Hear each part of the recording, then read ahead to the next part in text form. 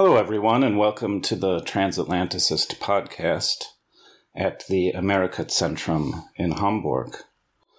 This is our first politics podcast of 2022, and it's coming much earlier than we expected. We had planned to do a podcast on the upcoming French elections, which seem rather insignificant now when we read about the news coming from the Ukraine. So today we're going to focus on Ukraine, Russia, and the future of Europe.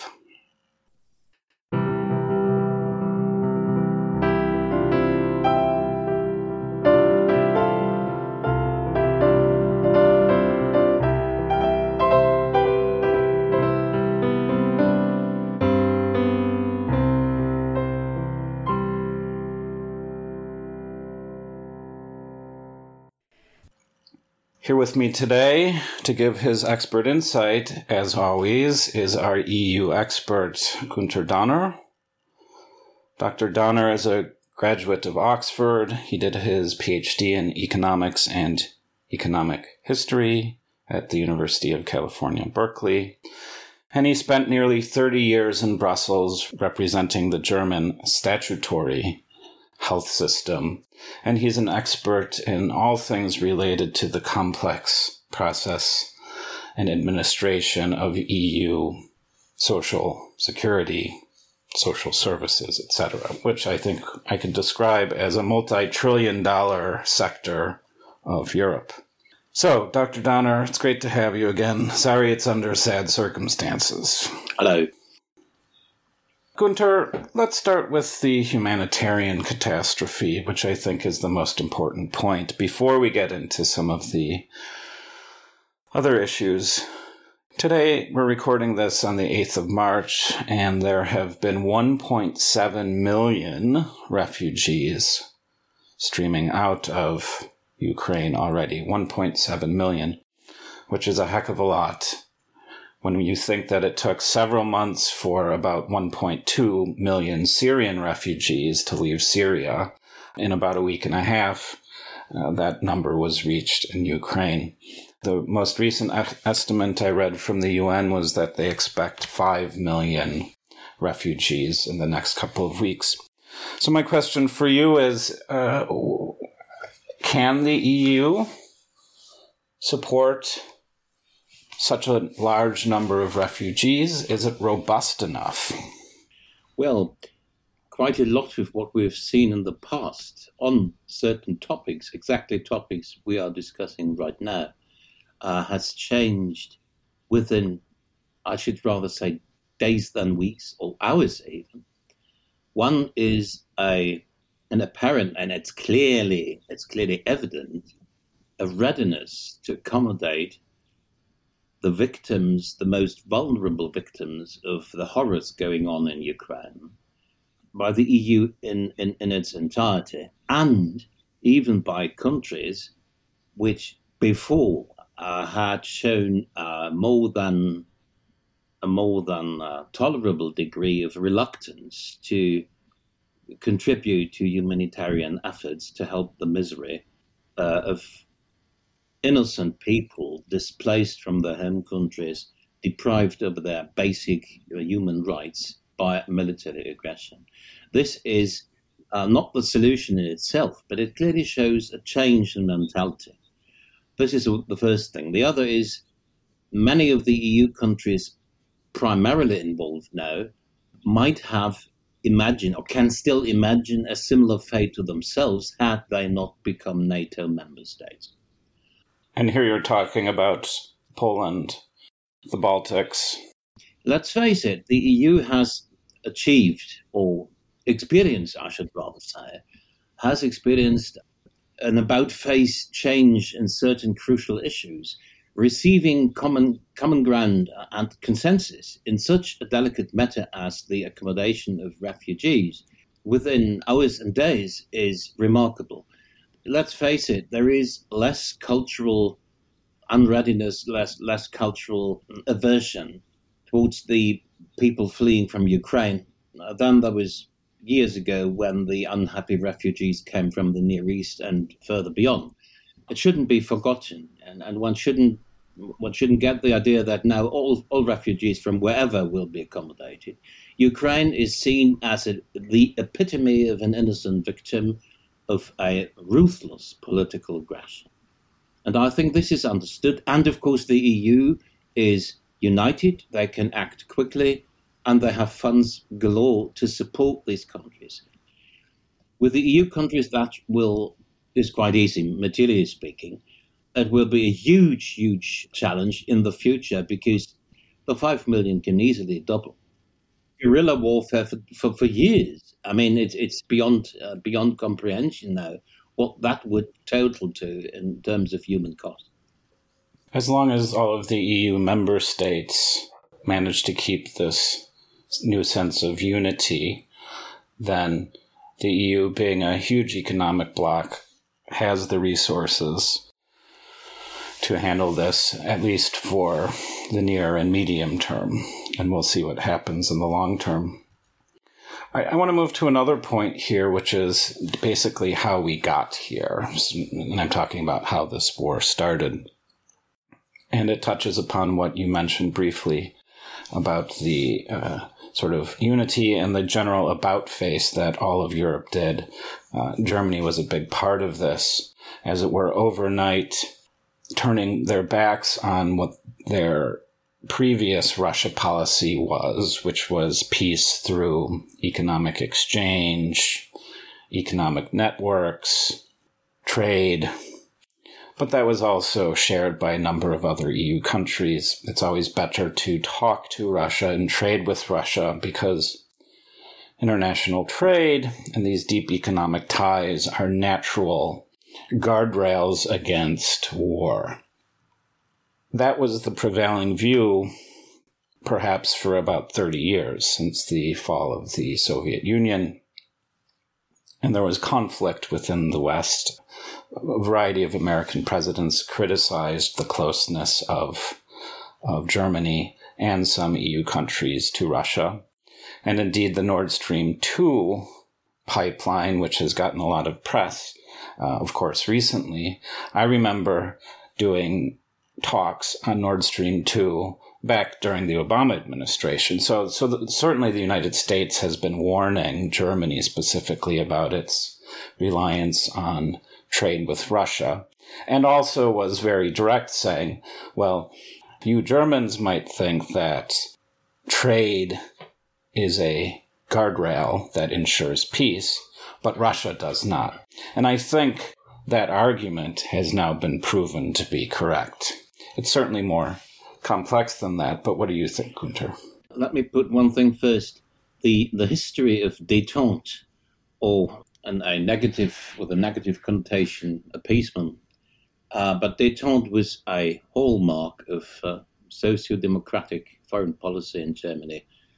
It started in the early 70s, so it's way back in history.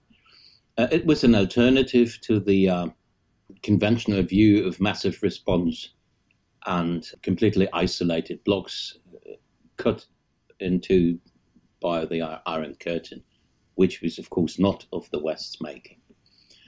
So détente in basically has brought us forward, I should say. It has also helped to bring the Soviet Union, what your then President Ronald Reagan called the empire of evil, to bring it down, because it opened this realm to minuscule elements of our daily life. It was then continued because it seemed to be so promising. It was continued. It was laden with more and more expectations, which now, with hindsight, of course, everybody is clever. With hindsight, have led clearly, and I have to admit this, have led to a massive disillusionment. And this disillusionment is exactly the key triggering factor that helped I shouldn't call them left-wing, but a left-wing, green, liberal, whatever, mixed new government in Germany that started with completely different ideological goals, namely climate change and whatever, and social welfare and more justice to whatever. And now they are trapped in probably what is the biggest crisis of foreign policy and security since World War II, or probably since the building of the Berlin Wall. This is remarkable. This is deplorable. And of course, during all these decades, the peaceful coexistence, that was the Soviet term, between the two different systems was maintained with a then still rather limited exchange of trade. Trade as such is okay as long as you do not start becoming dependent on it. If you depend on your former adversary, you may find yourself in difficulties. And if you now look at more than 50% of gas imports to Germany come from Russia, we are right there. This is the problem. And the Russian strategy probably miscalculated a number of things. If we go back in recent history, so in Putin's history, because don't forget, it's this man. Another man might not have done it, or might not do what he's up to in the future. We don't know. His will now there is omnipotent, which is always dangerous. We have that in German history. Other countries know what a dictator could do to both his and other nations.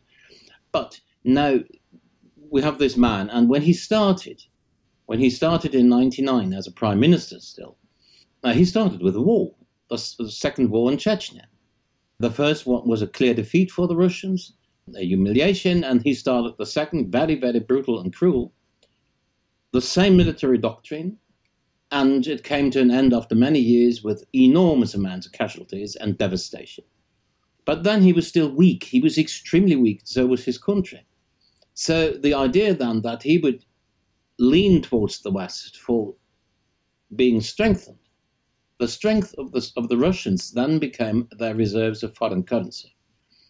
So the trade exchange between the Russian realm and the West, including Germany, have multiplied during this period because our consumption of crude material has reached enormous levels that you couldn't compare to the rather modest trade exchange levels we had during the 80s or during the 70s.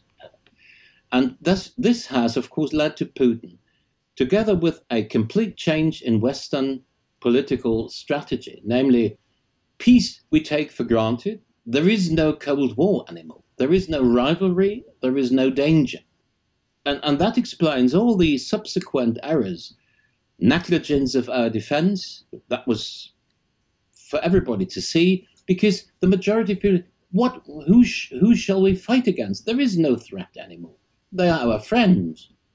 They are our partners. And this change hasn't affected in no way the interior behavior of the Russian or the Putin system, which was a clear dictatorship. A very Soviet-like in style. And if you watch their propaganda, it's modern technology now, but the verbal phrases are almost like the miracles communism was about to perform.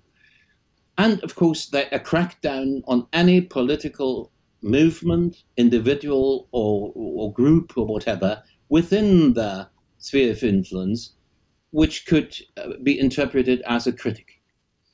I see Putin as a hybrid Stalinist.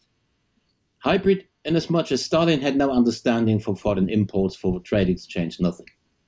Putin has, or had, I don't know what he does now, but of course his power was built on this. And there were indications, we go back in time, not to the flattening of Grozny, we could do it later with what happened in Syria, what happened to many opponents abroad. All these were clear indications that there is no understanding and no for the rule of law or for democracy, nothing in Russia, nothing. And it became worse and worse. And so in the end, we were just closing our eyes towards the ever-mounting threats. I personally would not have expected him to start an all-out war because it's abysmally stupid. He won't win much, or probably nothing. We'll assess that a little bit later. I want to stick with the Putin analysis right now, because there's been a lot of talk, which I think is unhelpful, that says, oh, Putin is off his marbles. The last 2 years, he's isolated himself too much, and he no longer is getting good information. He's a little bit mad. I mean, even if that's the case, if he is a madman, you still have to deal with him in real power terms then, mad or not. And by real power terms, of course, I'm talking about the hard power of military might. So I've been assessing whether or not we actually should just take the complete opposite view from what lots of these analysts are saying. Why don't we just look at the situation by saying that, in fact, in certain respects, Vladimir Putin is very transparent and indeed honest. And suddenly you start analyzing everything a little bit differently.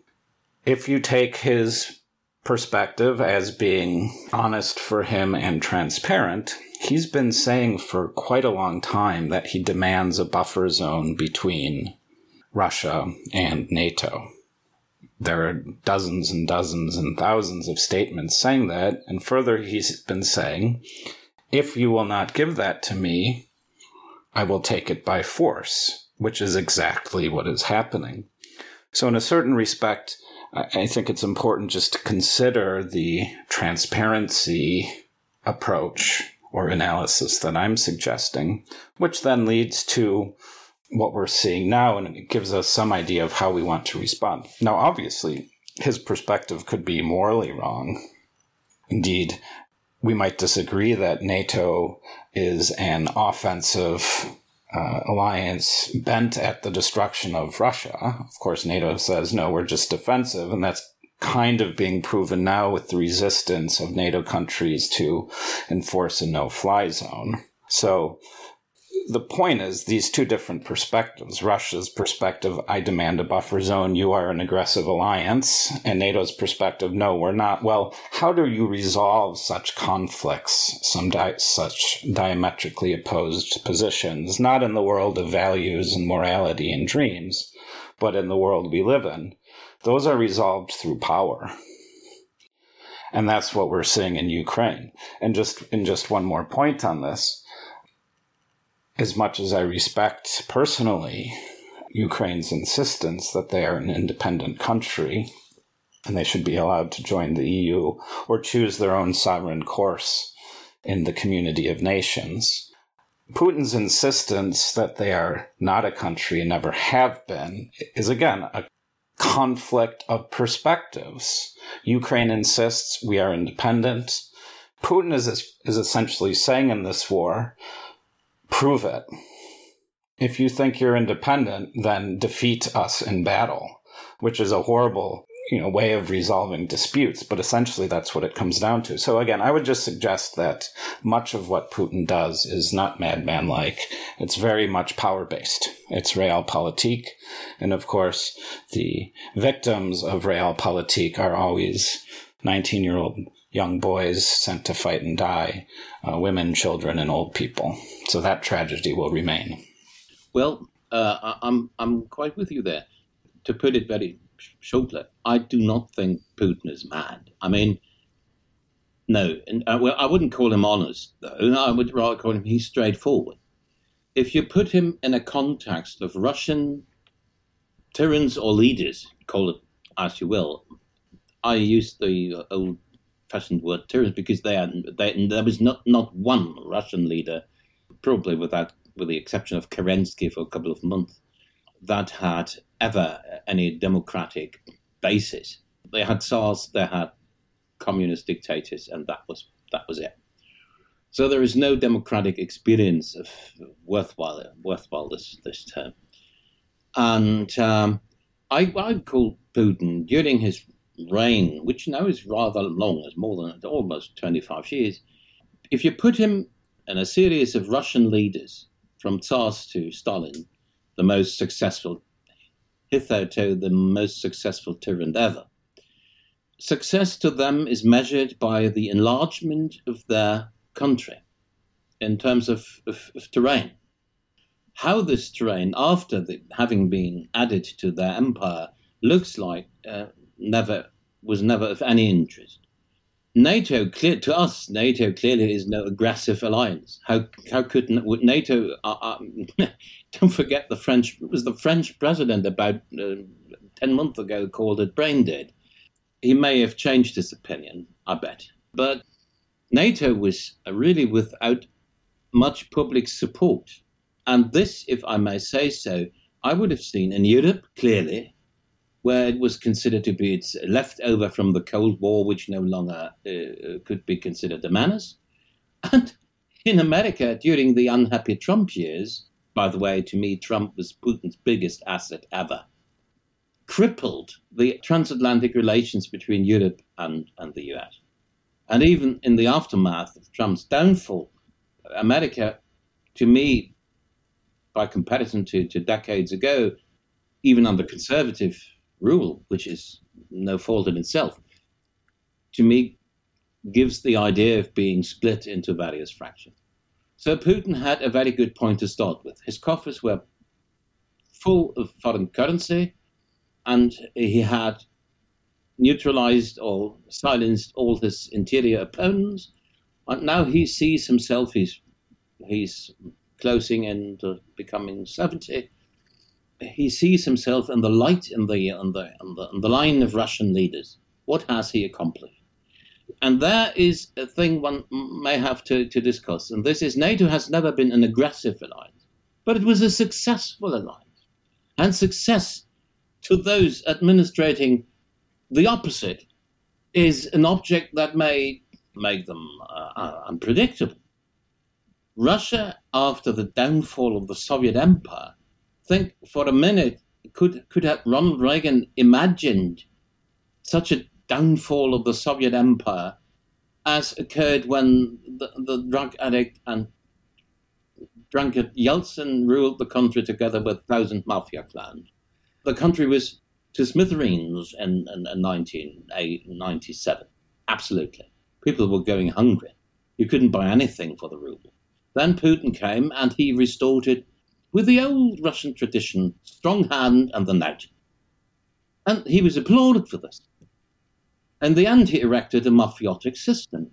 I think it was an British court, wasn't it, Old Bailey, where a judge declared Russia to be a mafia state, which to me is quite understandable because there is a huge cleavage between the average rank and file Russian living a rather modest, to call it mildly, existence, and the upper echelon living in an abundance as during my boyhood we would have called the Queen of the Upper Nile. Good, and I think I'm going to jump in here because this is a wonderful way to segue into another point I wanted to discuss, which was sanctions. Mm-hmm. And the sanctions are multifaceted. They are, one, targeting the mafiosi, the so-called billionaire oligarchs who presumably are all part of the network that supports Putin's leadership. Another aspect of the sanctions, of course, was sanctioning these banks and freezing foreign reserve assets. A third item there was cutting them off from international banking transfers using the SWIFT system.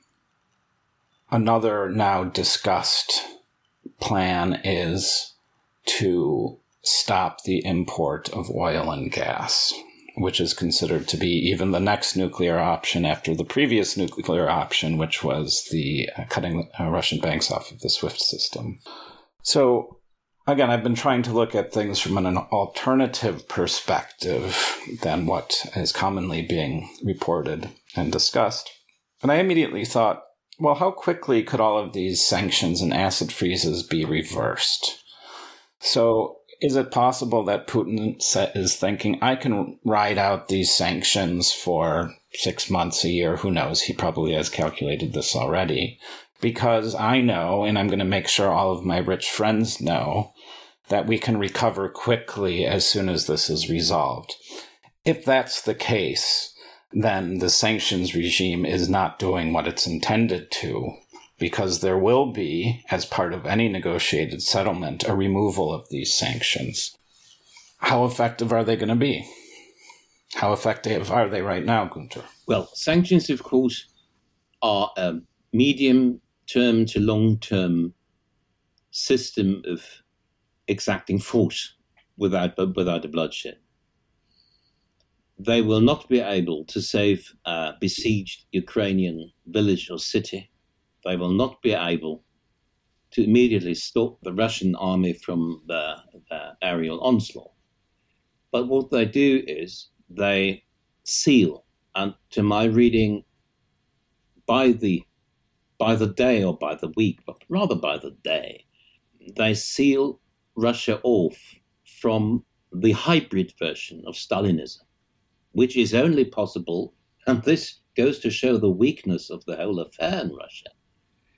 They are our arch foe, but our arch foe needs our flourishing, stable currencies, because his ruble isn't worth a penny. You could use them by the peck to light your fireplace.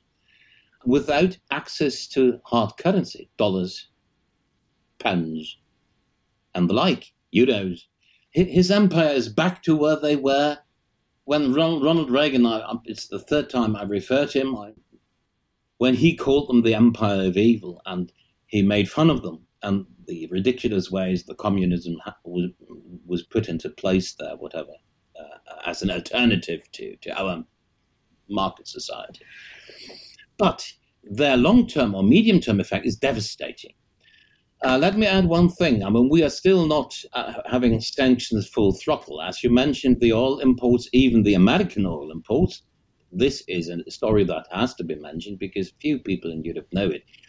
The disaster of German energy policy making is probably a different story. It's a thing totally out of contact with reality.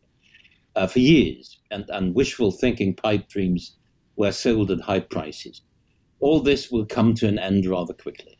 You will stop importing oil for you Americans. This is easy. Britain can do it. I mean, they probably don't import anything. For Germany and Italy, it's difficult. France can, because they get it all from Northern Africa. So what I see is that this will come. I expect a further sealing off of the Western countries from the Russian energy exports during a period of 4 to 6 weeks, which is probably a bit inspired by hope rather, because that seals his economic fate. It doesn't make any sense to block his bank account where at the same time we transfer a billion per day for the purchase of crude material. This is contradictory, if not hypocrisy in itself. But the question is, how will the German government counterbalance it? How will they deal with a gap if they seal it all? The day Putin cannot sell his crude material anymore, his economy is not only crippled, but it's finished. There will be situations like within a month, like under the communist rule in the early 60s. Endless queues in front of their shops. All the glitzy malls closed down because you wouldn't buy a Soviet product. And their own products of their own making are still Soviet quality and Soviet style. Nothing has changed. No investor in his right mind would have started a factory there. I mean, those who did paid the price for it.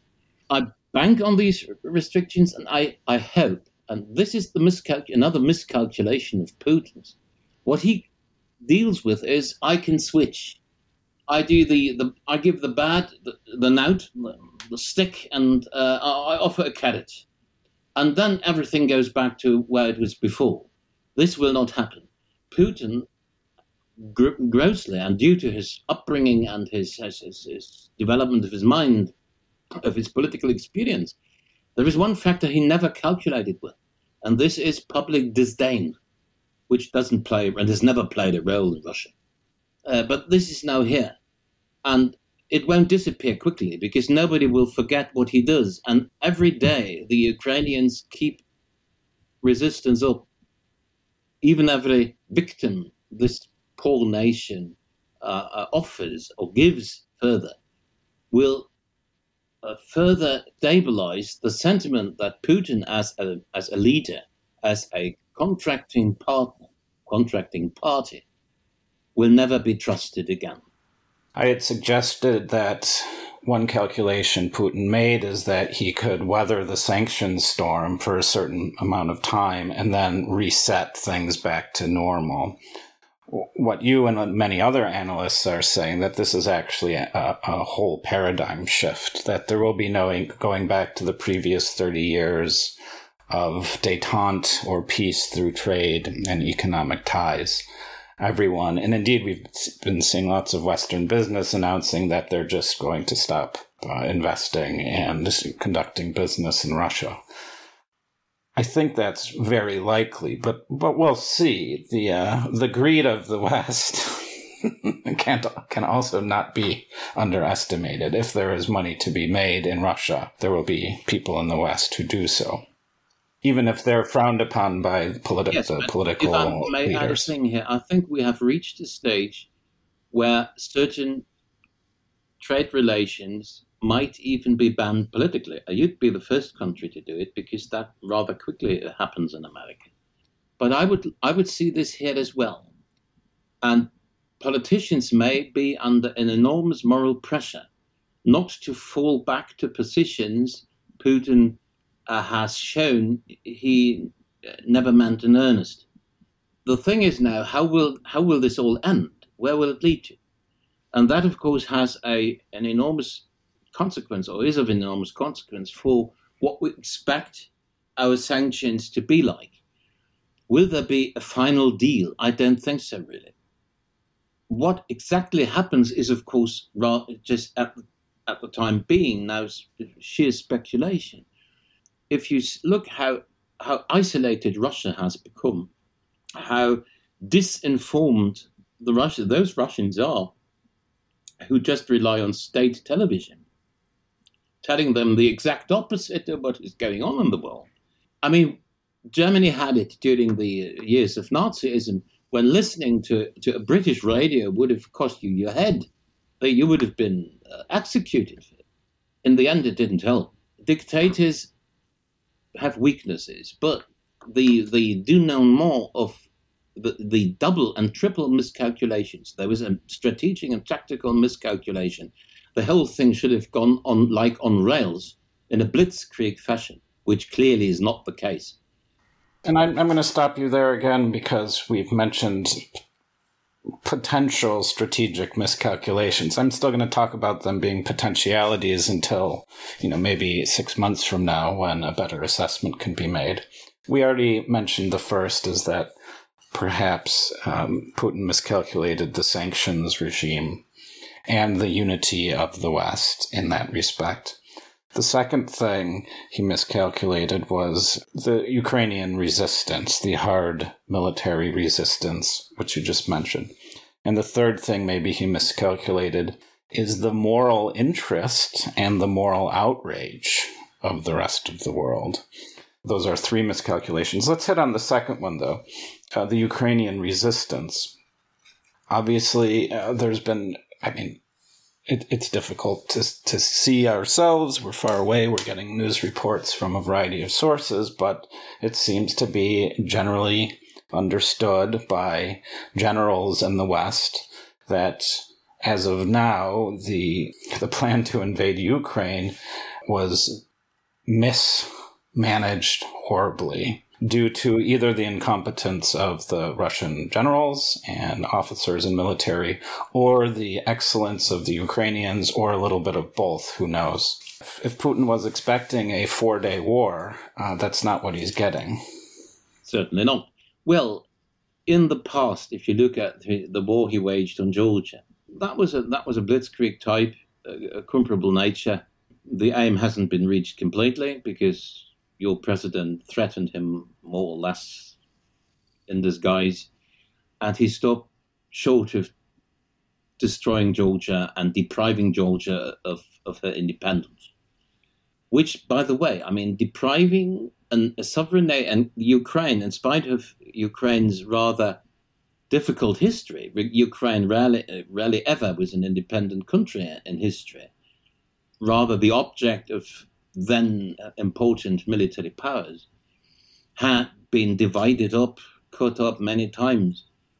But it was accepted when the Ukrainian Soviet Socialist Republic left the umbrella organization USSR.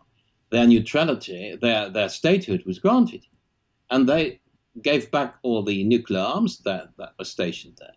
So there can be no question that Ukraine today is a sovereign state. And now we have a big power referring to whatever history, referring to blatant lies and idiotic explanations. Denazification of Ukraine today is ridiculous. It has. I want to jump in right here because a narrative must be given to justify such a war, be it totally false or not. And one of these narratives that Putin is spinning is the denazification of Ukraine. Well, he's a fascist himself. But hold on. I mean, all wars need justifications. The second one that actually the Biden administration is warning people to be prepared for. They've done a great job throughout the last couple of weeks, warning us about the fake news that was about to come out of Russia. And the new one is that Russian troops are going to find biological and nuclear weapons labs. Yeah. So that they're claiming that Ukraine was developing WMDs, which would provide a justification for all of this suffering and death and destruction. And just to be fair, I do want to point out that the U.S. is not innocent of such claims to justify wars. Nor is Britain. Nor is Britain. So, but the point is that he can't very well, Putin now I'm talking about, can't very well not have such justifications. They do still function in creating a justification for an invasion. So even a dictator needs a narrative. Yes, but if you look at the one and the they come up with, it so much reminds me of idiotic Soviet propaganda from the days of my youth. So let's face it, a turnabout. What could the Russians have done in order to reinstall a puppet regime in Kiev, even sovereign or not sovereign, then has no function, has no meaning? Had they been more creative in their mind, which evidently they aren't. Just look at Ukraine. We've been talking about Ukraine in Europe day in, day out since 2005 or so. To very, very little results. The idea in Brussels was it's impossible to take them into the union because A, we can't pay for it, B, the system is quite corrupt, which it wasn't then. But now look at this president, Zelensky now. He's an outstanding character. And that is the first character, not even his predecessor, who was democratically elected, Poroshenko, but he was an oligarch himself. So it's this person. And this person stands for something Putin abominates, that is the will of the people. He could have easily cooperated with the West. Ukraine was economically enormously weaker, even much weaker than Russia then. And he could have offered Ukrainians a better life with closer relations to Russia, access to the Russian labor market. He could have won over their hearts and minds instead of forcing them to do whatever at gunpoint, or even killing them as he does right now. All this was out of his imagination. So what he wanted is to have Ukraine as a buffer state between his empire and NATO. And again, I come back to my remark dealing with the historic success of NATO after the downfall of the Soviet Union. This success, it was a thorn in the flesh. And now Putin sees himself in the line of historic leaders turning back history. Well, he's getting older, and now he wants to accomplish it, but he's not creative enough to do it, to perform this duty in a more successful manner. So he falls back to the old strategy of, if you don't do what I tell you, I kill you. An uncreative madman is definitely less dangerous than a creative madman. Right. He's the epitome of a Russian tyrant. Take Ivan the Terrible, take Peter the Great, or Stalin. And he's in line with this.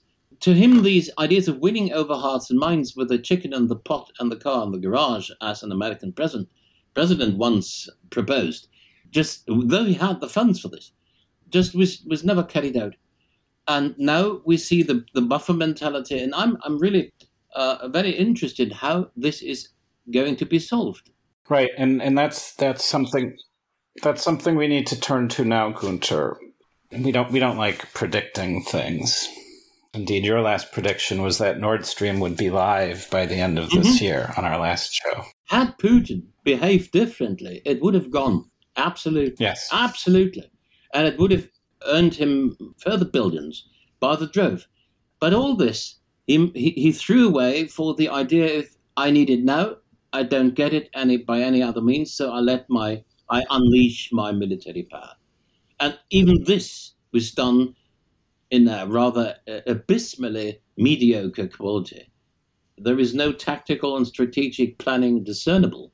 And in the end, it's all brutality and flattening and killing, a massacre. Okay, so the point that I want to discuss now are the potential ends to this conflict. And there are a number of potential ways this conflict could end. And I don't know how realistic any of them is, but there is a fact that all wars do end, and they usually end with some sort of political settlement.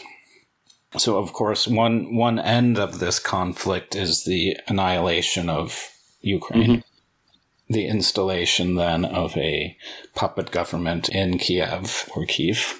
And potentially there might be a long-term insurgency then of Ukrainian nationalists, which would basically lead to sort of a long-term frozen conflict but it would be taking place in Ukraine rather than in Russia. So in a certain sense, that's a win for Putin. Obviously, he gets his buffer zone, even though it might cost Russian troops. Another option, of course, would be the military defeat of Russia. I'm not entirely sure, despite the excellent performance of the Ukrainian military to date, that they can actually mount an offensive to drive the Russian military out of their lands. Defending is one thing. Driving a military out of your lands is a completely other option. So that's another potential outcome here. A third outcome would then just be a declaration of some sort of a ceasefire and adopting some sort of new line of control. So what we would have here is a shrunken and divided Ukraine. Who knows where these lines would be drawn? And in the West, you'd have something like a very much disabled Western-leaning part of Ukraine, and all of the East would be, again, a Russian puppet state. There's even another option here, of course, is the complete annihilation of Ukraine, and then further conflict, as you noted it, perhaps in Moldova, and God forbid, in the Baltics. So can you just assess some of those, which you think are more likely or less likely? Well, historically speaking, Ukraine has many times been cut up between rivaling powers. The most famous partition of Ukraine occurred in the mid-1659 or so. Between then the more leaning towards the Russian sector, the Tatars were still there in power as a factor then, but they don't play any role anymore, and the Polish-Lithuanian Empire. So this has history in its favor, though I cannot really understand how this will be brought about within the Ukrainian population that still seems to be decided to fight. So unless devastation brings about a change of public opinion, better stop it at whatever price than continue. I doubt that this is very realistic in the short run. Ukrainian victory, I would rule out. Without an air force worthwhile its name, without superiority or sovereignty, you have no chance. Had they an air force, the Russian troops wouldn't be there anymore. I mean, the way they maneuver is ridiculous. I mean, I've never been a soldier myself, but I know quite a bit of military history. The way they maneuver is ridiculous. It's old-fashioned. It's almost First World War with a bit more added mobility. So the victory of Ukraine could consist in a war of attrition and even flattening cities if you do it against a defender armed with small arms, small but effective arms, which the Ukrainians probably will be, and are already. It's easier to defend a heap of rubble than an intact building. Russian tanks are of no value in such a situation. They are just sitting ducks. So what they can do is they can flatten, bomb, and whatever. That will further discredit them in the international public opinion because civilian casualties will mount to alarming now, to breathtaking proportions. It may not break the Ukrainian will to resist. I have no idea. The creation of a somewhat reduced Ukraine, which then, would be independent, would there remain the present government with the conviction that we are in a small country, in a reduced country now, but we have the right because legitimacy is on our side for the entirety of Ukraine. Then you just postpone the conflict and it will restart one day. So it's very difficult to give a positive approach there. Another is that it drags on for weeks with horrible casualties and no tangible Russian successes. And that might make it difficult for Putin to explain to his oligarchs and the pillars of his empire. I'm at a loss what to say. How strong are they real factors, or are they just puppets to hide his personal wealth? I have no idea. I mean, some of them disappeared, others were poisoned. Some of them disappeared in gulag prisons. Others fled to foreign countries. Many of them still go hither and thither between the West and Russia. It's all very difficult. I don't believe in an attack on a NATO country. I mean, let's face it, I may be wrong, but I don't think so, because Putin knows what happens. An attack on Latvia, an attack on Poland is nuclear war, and there is no Moscow anymore left. And he will be the first to kick the bucket, to put it bluntly. So such people don't want to die, not in that fashion. He knows that. And I think it should be, when he imposed a further stage of fighting readiness for his deterrence forces, he knows pretty well that NATO, even if not discussing it, does the same. Of course, all this is monitored. This is the way it worked during the Cold War. And the idea that Russians, due to their military doctrine, might have on the battlefield to be the first to employ tactical nuclear weapons in the past led to the NATO conception of massive response, which later was abandoned. But the Russians, due to their conventional weakness, and we see evidence of this every day in the news, might have been the first to employ tactical nuclear weapons. But a nuclear weapon is a nuclear weapon. So where this would end to, I think Putin knows very well. The thing is, what happens with the remaining free states, Republics Georgia and Moldova, to name but the most, the closest here. And this is an open question. Had he been more successful in Ukraine, had the idea of a blitzkrieg puppet regime, a revolt in Ukraine inspired through bribes or at gunpoint, whatever, had this worked, I wouldn't have given much for the sovereignty of Moldova nor Georgia. But the longer it takes for him to, even with unlimited resources he's ready to use, to conquer this resolute country, Ukraine, the more difficult it will become for him a walkover to reverse history. So I think he's in difficulty. What I expect in the end is that the Chinese, probably the only power to have an influence on him, will, maybe for entrepreneurial reasons, for business reasons, motivate him to come to a certain settlement. I have no idea how this is going to look like, because China is a difficult country in herself. But if any leverage could be exercised on Putin, it would come from Beijing, clearly not from Brussels. It's about time to wrap up, so I'll just give some final thoughts. The great tragedy of war is sort of summed up by some of the things that you have just discussed. And it's that even if you're trying to do the right things, there is so much suffering. And the Ukrainians and Zelensky are faced with the horrible thought of knowing that actually they're battlefield successes that prolong the war and, as it were, increase their chances of having a settlement in Ukraine's favor. Every day they resist means that more of their own people have to die and more of their cities will be destroyed. And that's just such a terrible position. There's no way out of it. You can surrender and end the suffering, a certain type of suffering. You exchange it for another type of suffering of not being a free sovereign people.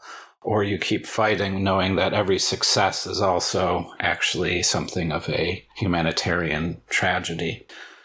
Any final points, Gunter? Well, I think one should admire the Ukrainian nation for their stamina, for their conviction, and for the passion they grasp and cling to the idea of democracy and freedom, and not to give in to murky, compromising. I think the Ukrainian nation has taught us a lesson, and they've made us change and give up irresponsible principles of our political past. Our is European. The Americans had other problems. They have changed us to an enormous degree. They have shown us that freedom, the rule of law, are not negotiable, and you cannot negotiate them for pipe dreams and a quick bucks. So they are a value in themselves, and they constitute the idea that freedom, once given away, won't spare you from having to live in a ruin. Freedom and the right to live in a rule of law and not a tyranny are so important, far more important than many a subject made important by whatever political fraction today. They are basic core values, because what is an existence under tyranny? Despotism is a horror, and despotism on a destroyed country is probably even worse. So what I think is the Ukrainians merit our support, our emotional support, our help. We will take up the refugees. We are doing this already. The European Union has been strengthened, and it was their dedication that has helped us, because we were discussing useless subjects in Europe for years, nonsense, by comparison to what's at stake now. And all this has changed within days. So we are evolving ourselves. And we've been doing this now since the war started. And I don't think this process can be turned back. I don't believe in this. Fine words and fine sentiments to end, Dr. Donner. Thank you very much. Thank you. And that's a fine concept, which I will just echo once again from Gunter. We should all be grateful to the Ukrainians for changing us.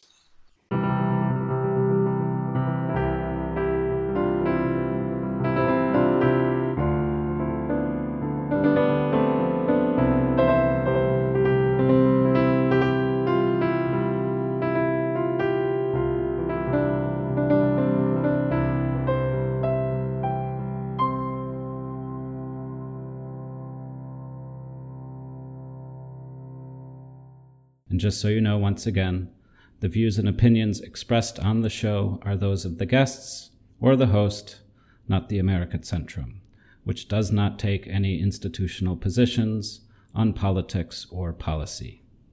Thanks again for listening.